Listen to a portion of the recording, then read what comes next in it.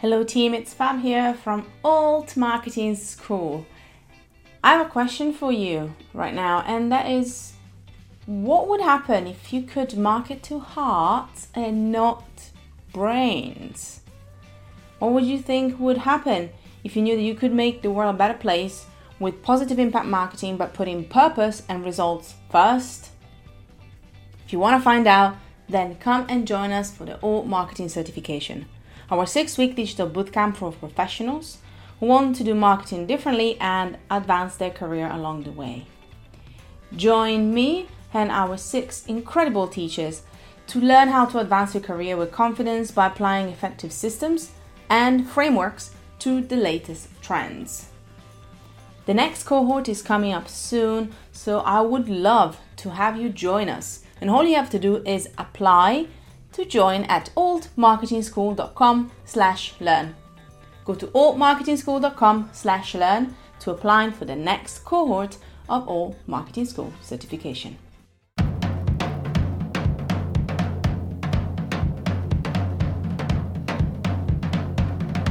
Hello and welcome to Make an Impact Show, a podcast run by Creative Impact Co. Our mission is to help creatives grow their business, hone their marketing, and share their stories via outstanding content. Hello back to us. Hi, Amy. Hi, Fab. How are you doing? I am fantabulous. How are you doing? I'm good, thank you. Yeah, excited for this chat. I am very excited as well, especially because I feel there's been a big decompression this week, as also the magazine is out. I want to say the latest issue of the Creative Impact magazine is out before I forget about that.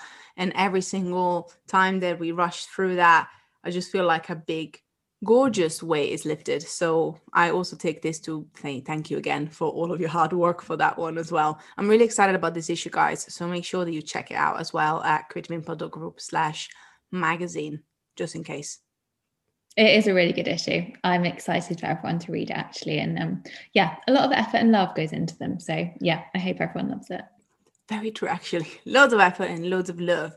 And talking about love, actually, today we're going to talk to the amazing Simon Alexander Ong, and we're going to talk about another aspect of the business that I believe we put a lot of love into, which is that community aspect for events. And because we're going to talk a lot with Simon about online events, but also that proactiveness that comes, I wanted to ask you actually, because I think we have learned a lot in the past year and found best ways to make events engaging. And I know we talked about it also in past episodes, but what would you say from the events that we do in the collective and the bigger events are some of the things that yourself as a moderator, because obviously you are my key moderator, the queen, you find has been really helpful also for you, but also for the speaker, not the speakers, the attendees when it comes to this type of events? I think we've done a couple of big events online now, and I think they've been a blessing because it means that we've had people from overseas being able to log in, and that's been a really nice way to get a fresh perspective on things. And one thing that's worked really well has been our networking sessions. So we kind of host those as like VIP ones and a smaller group, which is just a really lovely way to genuinely make connections and understand what people are going through, why they're here, what they want to get from us from this event. And that's something that's been really, really beneficial to our events and to their enjoyment as well. I cannot agree more, actually. You brought up such a great point, because when it comes to collective instead, again, our membership, also I found that we do office hours every Thursday, and the fact that we keep it at the same time has been really helping creating that consistency. So we have at least 3 events a week that are at the same time. Some of them are on Clubhouse, which, by the way, you will hear about in this episode. So keep on listening. But also the office hours is on Zoom. And as you mentioned, actually, Amy, that element of smaller groups, usually like 3 to 4 people, they can join in for office hours, is really nice because it really allows people to talk and share their experience, maybe their struggles, and get a bit of peer feedback, not just from me, but from other members as well. So I really find that it can almost brings back that need for connection, which I think we have been missing a bit. I mean, right by now, I think we can easily say we've been missing a bit of that. Yeah, I definitely agree. And even in normal times, it's so good to bounce ideas off people. Like we're all creatives, we might be doing completely different things and in different spheres, but actually we all have something to contribute, and listening to other people's opinions just can really open up our eyes to new ways of dealing with problems. So yeah, I think that connection is just completely valuable. And sidelining between that and actually what we're going to talk about today. I'm going to talk to the amazing Alexander Ong. So Simon is actually a coach, is a motivational speaker. He is also an international keynote speaker.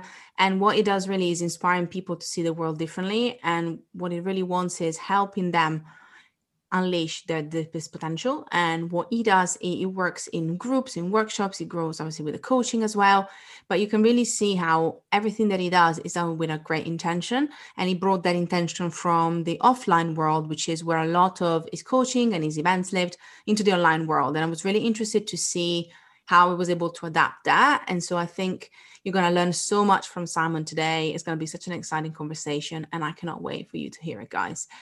Thank you so much again, Amy, for being with me for this little introduction. And I cannot wait to speak to you again next week.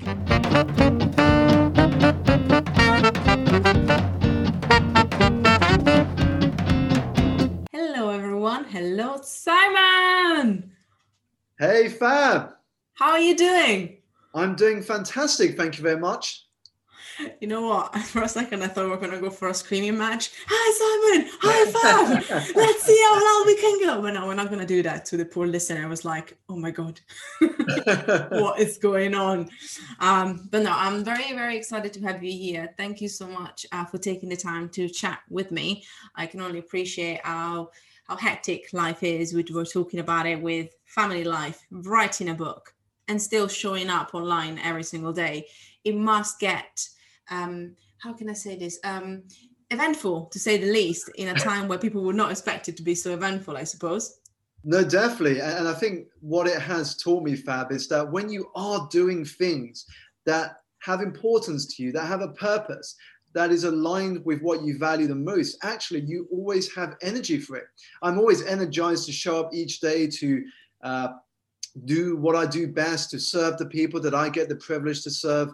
And that is what gives me more energy. And if there's any time that has shown to be true, it has been in the last year, when we have seen some of the greatest challenges that humanity has ever faced. Oh my God, yes. And I could not agree more. It's just really like, it reminds you, I think, of the reason why we do what we do. And like, if we can find, as you say, if we can find the motivation and the energy, even in these times, it really shows that, you are on the right path, so to speak. So super excited to talk about that, actually, because I know you've been up to a lot of different things, and from the interviews and the lives that you've been doing, so I'm excited to chat about that. But first, I wish there was a jingle, but I'm not going to add a jingle to a brand new introductory section. Yes, guys, Simon is beta testing and piloting with me, so you're in for a treat. Is a 1 minute question, so 1 minute answer for each question, 3 minutes, 3 questions, just as an icebreaker, just to loosen up, to get things going. We ready? Sounds good to me, Fab. Cool. Alrighty. Question number 1 is, what is the first job you had, and what did you learn from it? One lesson from the first job you had. What was it, and one lesson that you learned from it? The first job I ever had was when I was in secondary school. I took up a job to work at Boots, which is the retail store we know. And I worked in the photography department. So when people came to drop off their camera rolls back in those days, before we had digital cameras, I would give it to the team in the back. They would process the film, and I would give that back to the customer. If I was to pick out one lesson from the first job I had, it would simply be learning the importance of hard work. My parents urged me to find work, and the reason is they wanted me to earn a living. They didn't want me to sort of live off pocket money or live off waiting for the birthday money to come through, if you will. They taught me that in life, if you want to create something of meaning, if you want to learn, the quickest way to do so is to get out there, is to get working. And that is when life will teach you the skills and the lessons that those within the confines of the four rooms of a classroom can never do.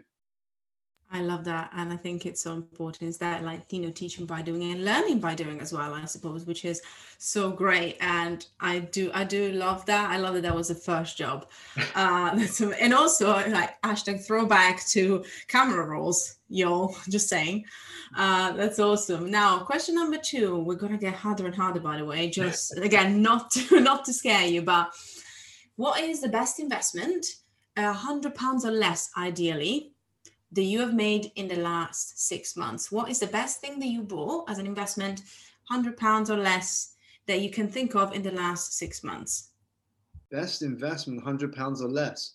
I would say the best investment was more from a personal side of things. It was a lot less than £100, and I was very fortunate because this was given to me via Instagram.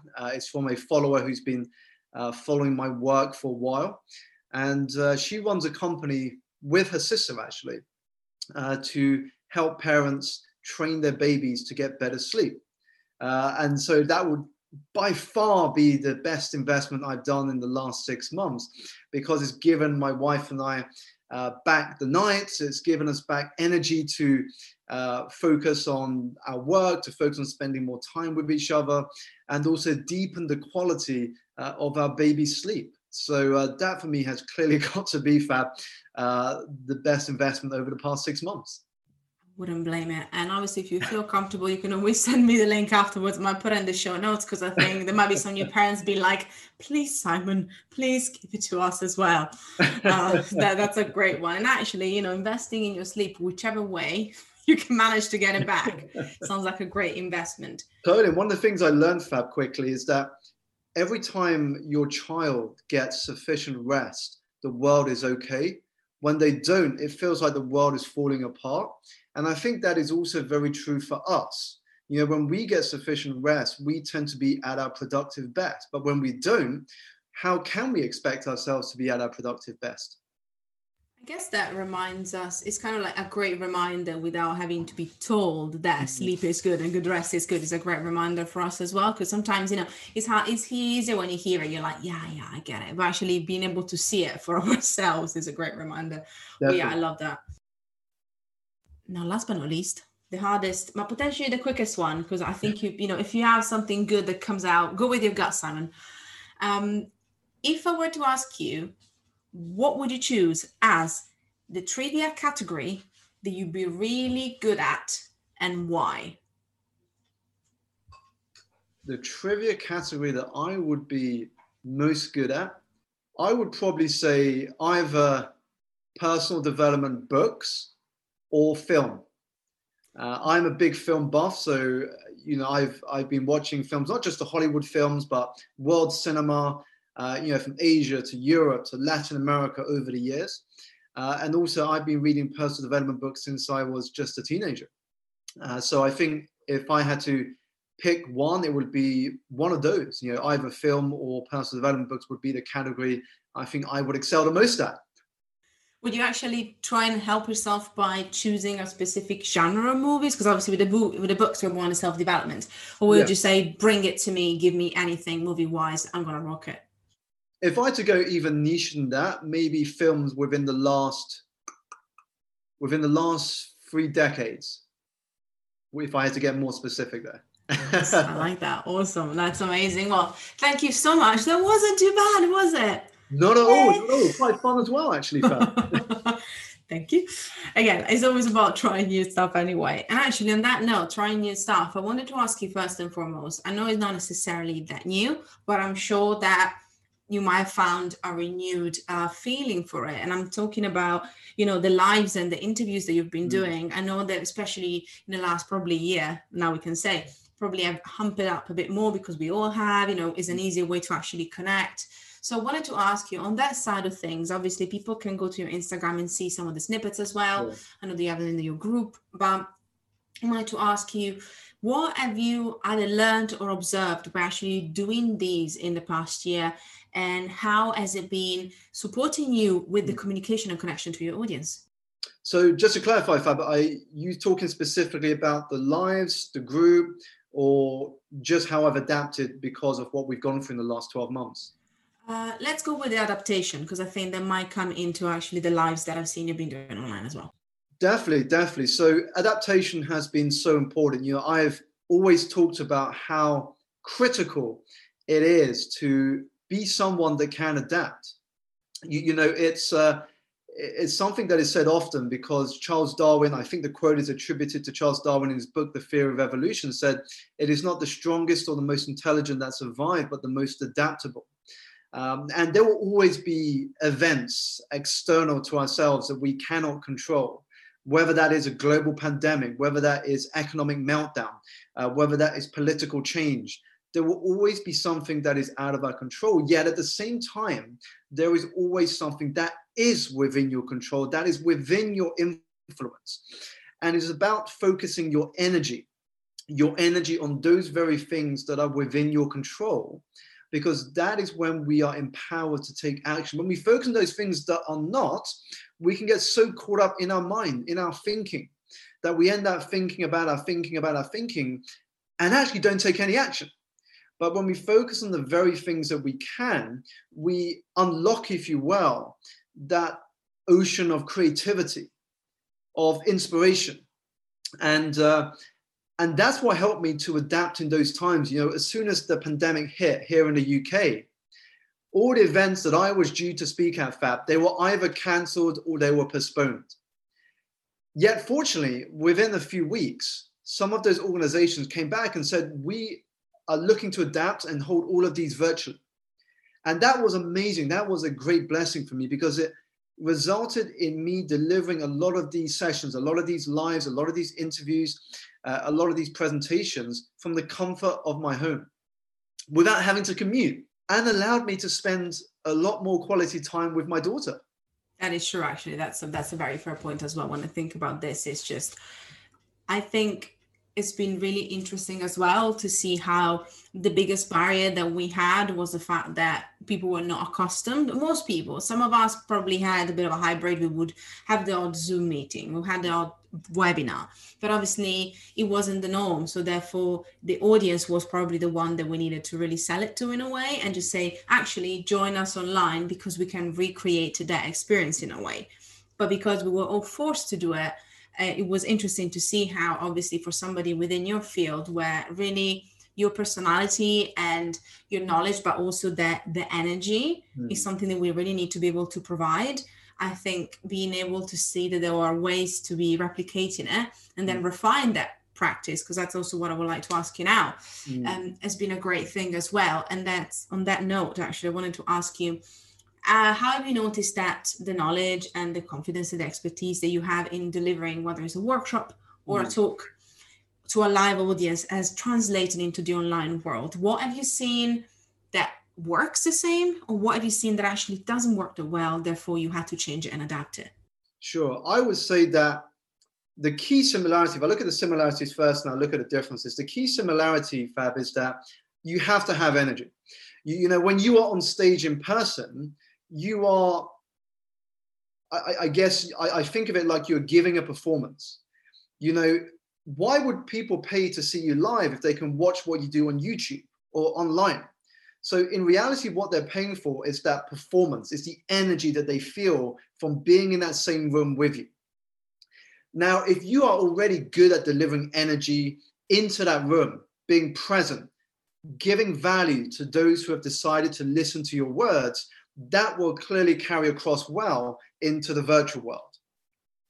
I think the biggest difference between in-person and the virtual world is the intimate nature that you have between you and the audience. So if we look at the real world for a moment, when you speak to an audience, they listen to you for, let's say, 45 minutes or 1 hour or 90 minutes.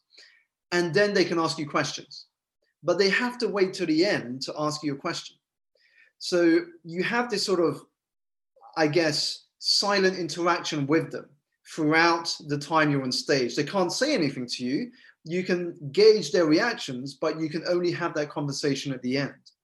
Whereas online, I feel it's much more intimate. You know, I can see their questions in real time. I can see what they're thinking. I can see what people are posting, and it allows me to adapt things depending on the questions they're asking. So I might be talking about a particular topic, and then someone pops into the chat window and asks a question that I think is very important to address. And so I might shout out and say, Jane, that is a fantastic question. And actually, let me answer that by bringing out a personal example of when this happened to me. So it allows me to almost adapt elements of my presentation in real time. And I think that's where the talk or the connection with the audience can be that much more intimate. And I love that you mentioned that, because I think it's such a key aspect. And the reason why I want to say this is because I know that some people are wary or a bit overwhelmed at the idea of, why would I keep doing these events online? Why would I keep showing up online if obviously there's more people? You know, there's more saturation, understandably. Everybody's trying to make that dent and to create those conversations. And I believe that, as you said, the small little things that you can do to make your audience feel part of that conversation, and as you say, tap into your energy, and their adaptability goes back to what you just said. Their adaptability is key. And I think this, if people apply just what you said as a way to improve or adapt the way that they deliver events online, bam, boom, drop the mic, it will be awesome. Because that's, at least personally, and that's my pet peeve. That's what I sometimes miss when I am in the audience experiencing an event. I'm like, the little things that, as you say, we are thankfully allowed now because of the way the technology works. If you make the most of that, I mean, you actually make most of that, you actually create that connection. And I personally love that. Question on this, actually, do you do a lot of this yourself? So you try to moderate and talk and do everything, or you try also to have a moderator or some help just on a technical, logistical level when it comes to bigger events and kind of more workshop style? What do you think works best for you? Sure. I think from my experience, Fab, that always depends on the size of the event.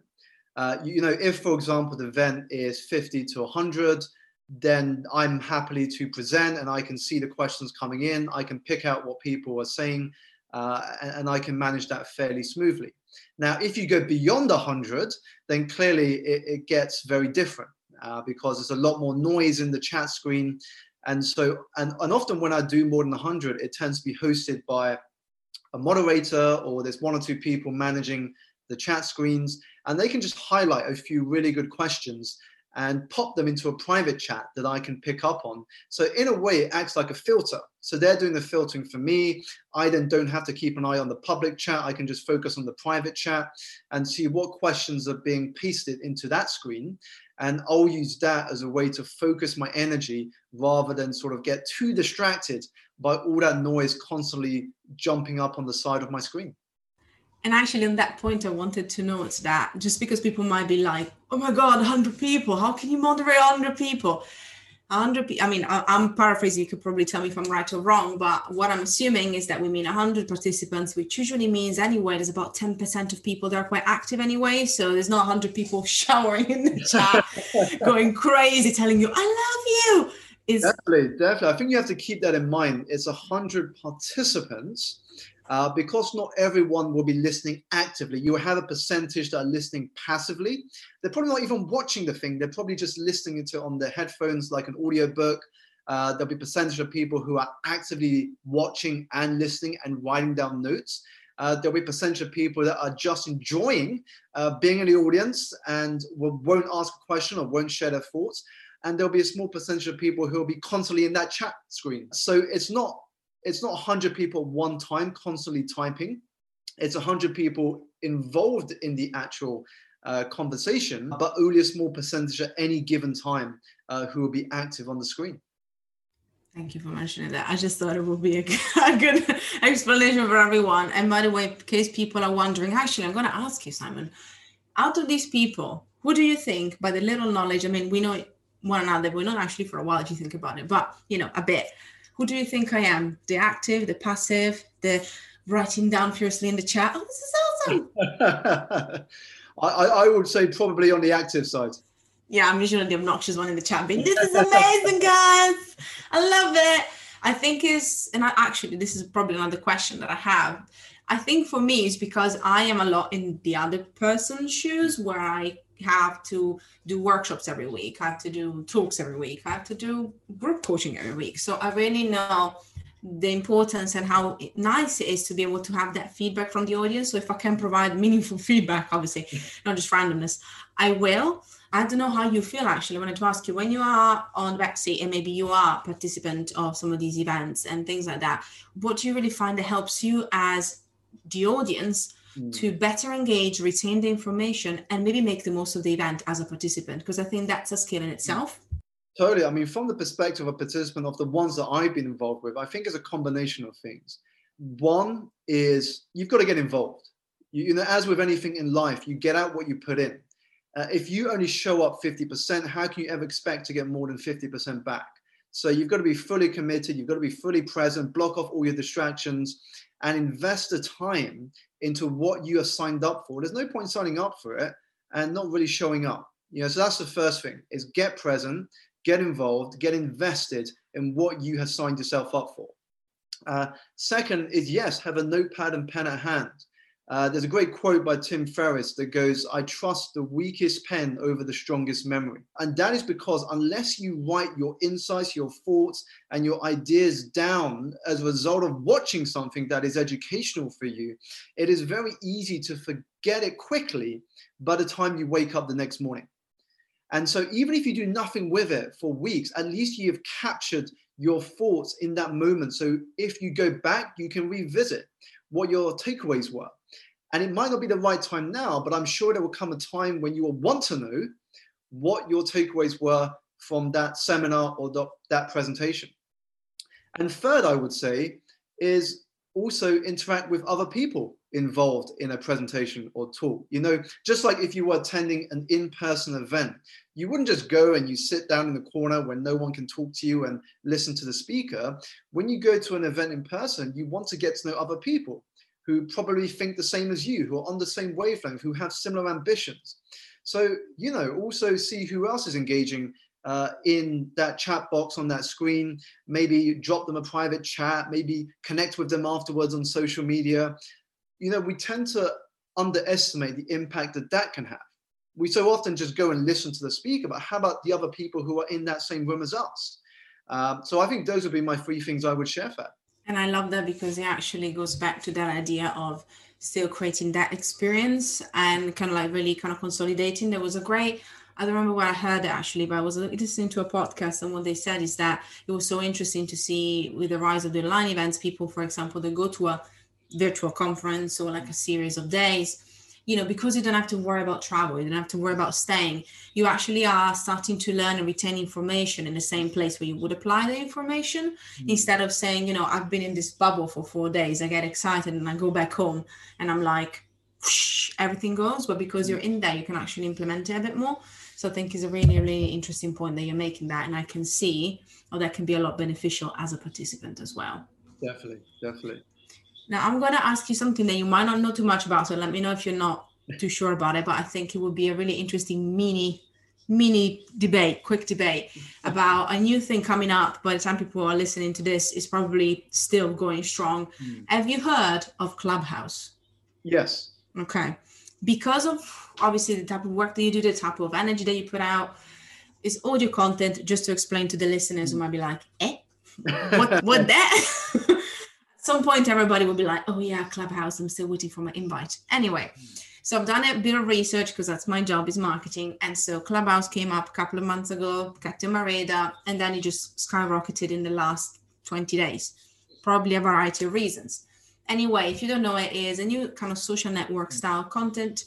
What they do as an app is they provide sort of a in-house kind of private experience in the way that is invite only.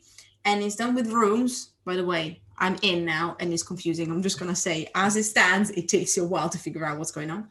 But the rooms are basically places where people, speakers and moderators can talk and can allow a member of the same room to talk. Somebody mentioned it as an interactive podcast experience. So this is the context. We probably don't know what it is. Pretty sure you might have an idea already. From an external perspective, again, I'm quite external anyway. Sure. What are your thoughts on it? What are your thoughts on this type of connection? If I were to say, when you heard about it, if you look into it, what are your thoughts on this? Because I think there's some interesting telling ways about how people are going to connect more and more online. Sure. I think it sounds fantastic. First thing to note, though, is I don't use it at the moment. I may come to use it, but there's a good reason why I'm not using it at the moment, because as you know, Fab, I shared with you before we went live, is that I'm focused on finishing my book at the moment. So any potential distractions coming up, I'm putting them to one side. I may come to it later, but for the moment, I'm not getting involved at all on Clubhouse. But I can understand why it has taken off. You know, the beauty of audio, when you can only listen to someone and even yourself, is you don't have to worry about making yourself up or dressing up nice or what you're going to look like on camera. It's very raw. You know, it's literally just your voice, and it's very difficult to judge anything from just your voice. So in a way, you're getting the essence of people's thoughts all in one platform. At the same time, I think, as with any social media app or anything online, we also have to be very conscious as consumers not to be distracted by it as the next sort of shiny object syndrome, if you will. You know, yes, if you use it. It's a great tool, just like the TikToks, the Instagrams, the Facebooks, the LinkedIns, the Twitters, and so on. But you want to make sure that you keep the most important things. Don't get suddenly sidetracked. I know many people who have started using it have said hours have been lost on it. You know, they started to move from room to room to room, participate, hold their own room. And before they know it, a week's gone.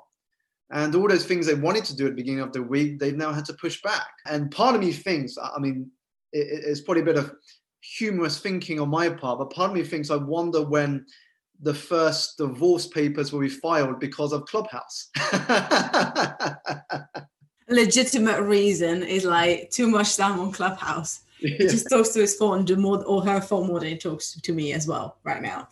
But thank you for sharing. That's the reason why I asked you, because I wish I actually had a conversation like this when TikTok launched, and I was people trying to figure out TikTok, because I think it's good to have these conversations and just have a reminder, as you just rightfully said, that any tool can be a great tool and any tool can be a hindering tool because it can be a distraction. So it's really understanding, what do you want to hone? What do you want to focus on?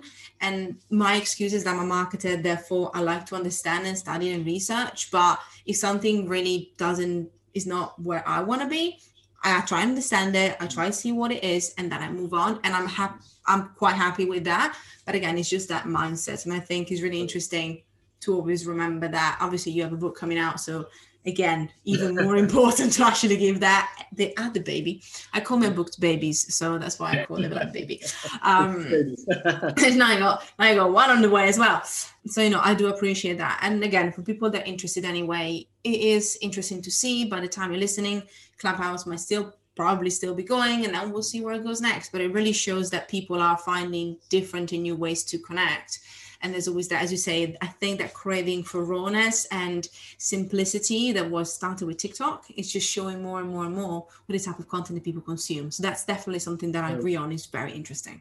Now I have a question, just before I ask you the last question, I have a bit of a question about the book. First of all, what can you tell us? Because I know it's still a bit like on the way. What can you tell us about it right now? And also, what is one of the biggest misconceptions that you had in your mind before you actually started writing, if any? Sure. So in answer to the first question, I can share a little bit, but more will come in due course, especially if you follow me on social media. Your news of that will come out later in the year once we've moved to the marketing phase. But in essence, the book is around energy management. It's around understanding how we can better manage our energy so we create the base to create a fulfilling life. You know, what we don't realize is there's so many things going on in our life that are leaking energy. And unless we can patch those holes up, we can't focus our energy on what is most important.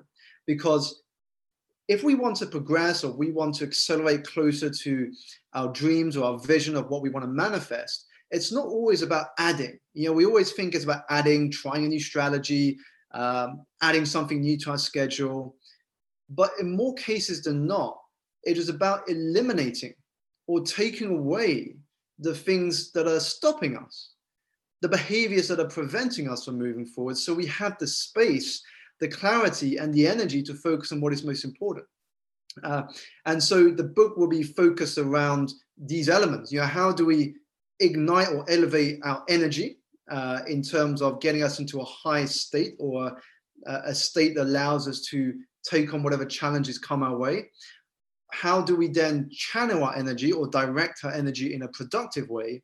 And then how do we recharge ourselves? And that last part is something not many of us do too well, is how do we recharge ourselves? Because it's like a smartphone or a gadget we have. When the battery goes to zero, you can't use it.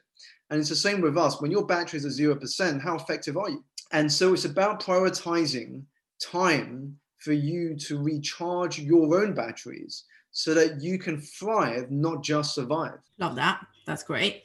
Now, second question. Any misconception, anything that you learned so far as you were writing as well? By the way, probably one of the books that people need the most right now. Let's say that. Let's add that. Managing our energies. Yes. Double yes. Recharging. Triple yes. But yeah, what has this book taught you so far? I think aside from parenting, it has certainly been one of the biggest challenges I've ever faced. Simply because the longest thing I've written before this was a caption for a social media post or a newsletter. So to go from that to 65 plus thousand words, that is a big jump. That is a big challenge. So I think for me at the beginning, I thought, if I've done a newsletter, if I've done a caption, I can kind of transfer a lot of that experience of writing to doing a book. But no, it's a very, very different beast. It's a very different beast. It requires more planning than you've ever done before, and it challenges you to structure your thinking. There's a difference between structuring your thinking to deliver a 20-minute presentation than it is to deliver a book, which might take people hours or days to read. You really got to understand that reader's journey. And so that for me took a lot longer than I had imagined, the research part, if I will, to understand the stories I wanted to include, the takeaways, the exercises, how to then bring all of that together. I think that process took a lot longer than I'd first thought. And you know what? It's really good that you mentioned that, because obviously there's the element of the writing that people might feel like is quite daunting. But I do believe that really understanding the power of what you just mentioned, that structure and that journey, it's so key. And obviously both of us work with publishers. And I would say that one of the good things, by the way, you can also do it if you do it yourself, is having somebody like a copy editor or something that can really help you looking at the book from the outside perspective. You can be the best writer in the world or the most accomplished, best tone of voice, but it still is your own, train of thoughts that you put on paper and you try and structure. So I say that one of the things you can invest in, and it's great for time as well, is the help of somebody just being able to look at the full thing as you're going together and say, okay, I get what you're trying to say, but I'm not getting it. So how can we make it even clearer? So I think it's really important that you mentioned that, because it's not just putting the things down into paper and doing the research, it's also making it coherent so that the reader can follow you through that journey in the most effective way and get the most out of it. So it's so important. Totally. Now, the last question, even harder than our brand new icebreaker questions. We ready? Go for it. Hit me, Fab. Awesome. If you were to have brunch with anyone, any person, dead or alive, who would this person be? Only one person. Now, I can see why it's tough now, because there's so many people. As soon as you asked me that question, Fab, there were so many people that came rushing into my head there. Dinner party? No. But if I had to pick just one person, the first person I think I would pick would be Bruce Lee. And not for the reasons people may think. Not because he was a famous actor or because he's one of the most well-known martial artists that has ever lived or graced our screens, but for his philosophical mind. The way that he was able to codify human behavior and thinking, and to explain it in analogies that allowed any man or woman to get the essence of the message like that. And I would just enjoy spending that time with him to further understand how he saw the world. He was a student of philosophy. I mean, a martial artist first, but a student of philosophy. And I think just having that time to bounce ideas, to debate certain topics, and to get deeper into some of life's simplest principles would be an incredibly good use of my time. That sounds like a great brunch guest and a great brunch. I definitely love that answer. Thank you so much. Thank you for taking the time, first and foremost. Let's say that. Always a pleasure to chat to you. Always a pleasure to get inspired by you as well. And if people want to find out more about you and want to get their little healthy stoking on, where should they go? Sure. Well, the first place that you can visit to find out more about the work I do is my website, which is simonalexanderong.com. If you are on social media, I am at Simon Alexander O on Instagram and Twitter. Also, you can connect with me on LinkedIn or YouTube if those are the platforms you use. So feel free to drop me a line if you have a message after listening to this conversation with the brilliant Fab. And I look forward to getting to know you further. Thank you so much again. Thank you, Fab. Thank you so much for listening. Don't forget to check our show notes for more juicy goodness about this episode. If you loved it, please take some time to give us 5 stars on iTunes. And make sure that you let us know your ha-has and takeaways on Instagram at Creative Impact Co. Also, you can find out more about us on our website at creativeimpact.group.